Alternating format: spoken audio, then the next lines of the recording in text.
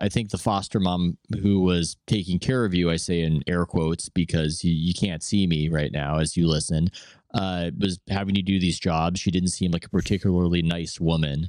And Mm, you write about having this recollection as you walked around that I'm all alone out here. I mean, I I found that just almost hard to fathom.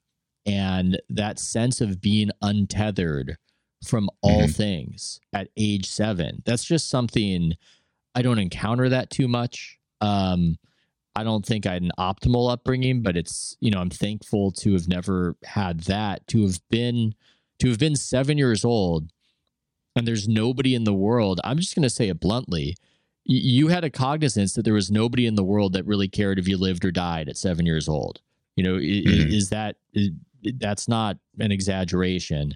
Um, I mean, I don't even know where I want to go with that other than, are you haunted by that memory? Is that Mm, something that, because you've lived with it for so long, that you found your way out of it to a degree?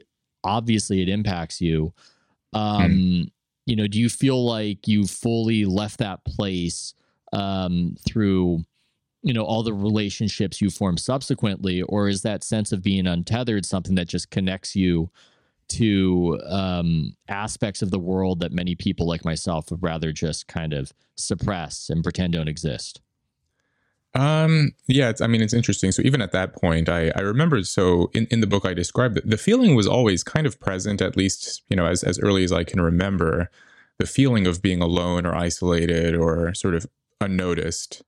Um, but then at 7, I don't know if it was just sort of, brain development or just sort of consciousness coming more online or something. But I finally was able to sort of have that self-reflective, like internally, like the feeling was able to be articulated. And I realized like, oh, this is what